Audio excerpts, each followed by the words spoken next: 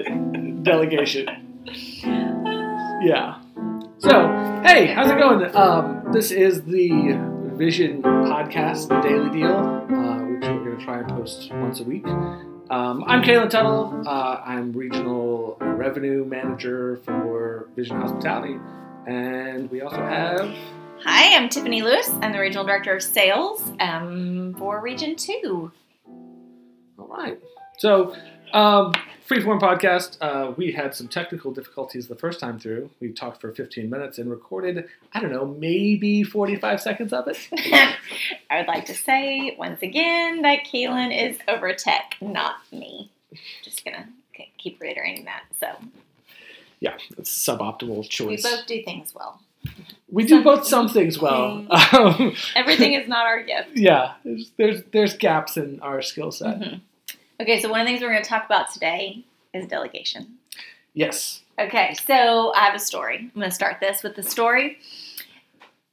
I was sitting with a friend, and we were talking about delegation, actually, and we were at a really busy Starbucks, and she was saying that she doesn't like to delegate. She doesn't delegate really well. And I looked around the room and said that I would delegate to anybody sitting in that Starbucks. I don't work there. I'm not a manager there, but it didn't really matter. Anything I would need, I don't have any problem walking up to someone and asking for the help or telling them what needs to be done.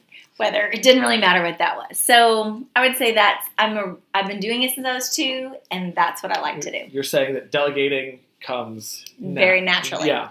Yeah, that's where, again, the yin and the yang. I have issues with delegation. I feel that a lot of times I don't pass on tasks because I'm like, that person's busy, and now I'm taking my chunk of work that I can't get done because I'm, for whatever reason, maybe that's where the self-loathing and self-abuse comes in. But now I'm pawning my work off on somebody else. As opposed to completing my assigned task, and delegation sometimes is tough for me because of that. I literally never think of it that way. I never think, because I'm not going to delegate to somebody if they're busy, right? Like let's say as a sales manager, when I was delegating to like a front desk clerk to help me put in a rooming list is a good example. If they were busy or I knew they had 90 arrivals that day, I'm not going to give them a rooming list to put in. That's something that needs to stay on my plate. But if we don't have very many arrivals that night and they're just standing there, waiting for people to come in, they have the 5 minutes to put in a rooming list. They 100% do. But that's where, and this is where something it's been a growth area for me over time. But there's always that part of me that's like, well, maybe you shouldn't have been so ambitious and tried to get a new job. Maybe you should have stayed at that front desk where you could have just peacefully sat there for hour upon hour with nothing to do. But now you have all this work and you can't get it done. And now you're trying to get some poor schlub to complete this task for you. And that's one of those things where I think it's like, to your point, passing something on can also be kind of like having things passed on to me is one of the ways that I grew and got better. And if people didn't pass stuff on to me, I would have, I'd still be a front desk agent, versus continually adding new stuff to the skill set. I am a trainer by nature. That's one of my gifts. And so I use every opportunity to train people. So in my delegation of things, it's not really about, although if you would ask my sister, she would say I'm just bossy. But I'm not trying to be bossy as much as I am trying to I train people on what needs to happen. So they know, because if they ever want to move up into a different position, whether it's in the hotel business or in some other company and some other field, they will have knowledge on how to do various tasks and manage those things as well. Because that's my job, is to teach people to get to the next level. Yeah, that was the turning point for me, was thinking about delegation not as pawning off my work, but as an opportunity to help somebody else get a skill set that they might not have, or open up opportunities for them either within Vision or whatever company or without, because that's really where things become fun, where you start helping people grow and kind of maximize who they are. You know, you can't really change people, but you can give people new skill sets, and new ways to look at things, so that their core characteristics will kind of come through and shine, as opposed to like everything frustrating them. Should be based on people's strengths, what they're really good at, and figuring that out about each person on your team changes the dynamics of everything.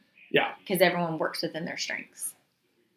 That's one of those other interesting things about delegation, though, and this is where being the person who is, at one point in time, AGM of a property, you're the person who every task gets delegated to, both delegated up and delegated down, and you're just kind of this crux of, I say this all the time, but like sometimes you get bacon, sometimes you get snout, and for me, AGM is just, it's all snout. You're getting no bacon, and you just have to learn how to subside on everyone else's chores and busy work. And if you don't figure out how to delegate that snout to somebody else and tell them it's bacon, you can have some really long weeks, months, days, I agree. Years. I agree. So, but I think that's how you become a better leader. If you can figure out how to maneuver all of those tasks and things coming at you in a bunch of different ways, then that's how you become better. You sharpen the tools. I don't know the saying. Yeah. I never get sayings right, so be prepared. And but you sharpen your skill set so that you can one day become a GM, or a front desk associate becomes a front desk supervisor, or a GM. Or moves into sales, or I just think that all comes hand in hand. And then the other thing that people get frustrated with for a delegator is that you give it to someone and then they do it wrong. Right. And that doesn't work. I mean, I don't think about that either. See, that's the one thing that, like, this is where my cynicism comes in. And people will say that, like, well, I gave somebody a task and it came back wrong. Like, of course it came back wrong. Like, what are you talking about? Like, nobody ever does anything right the first time.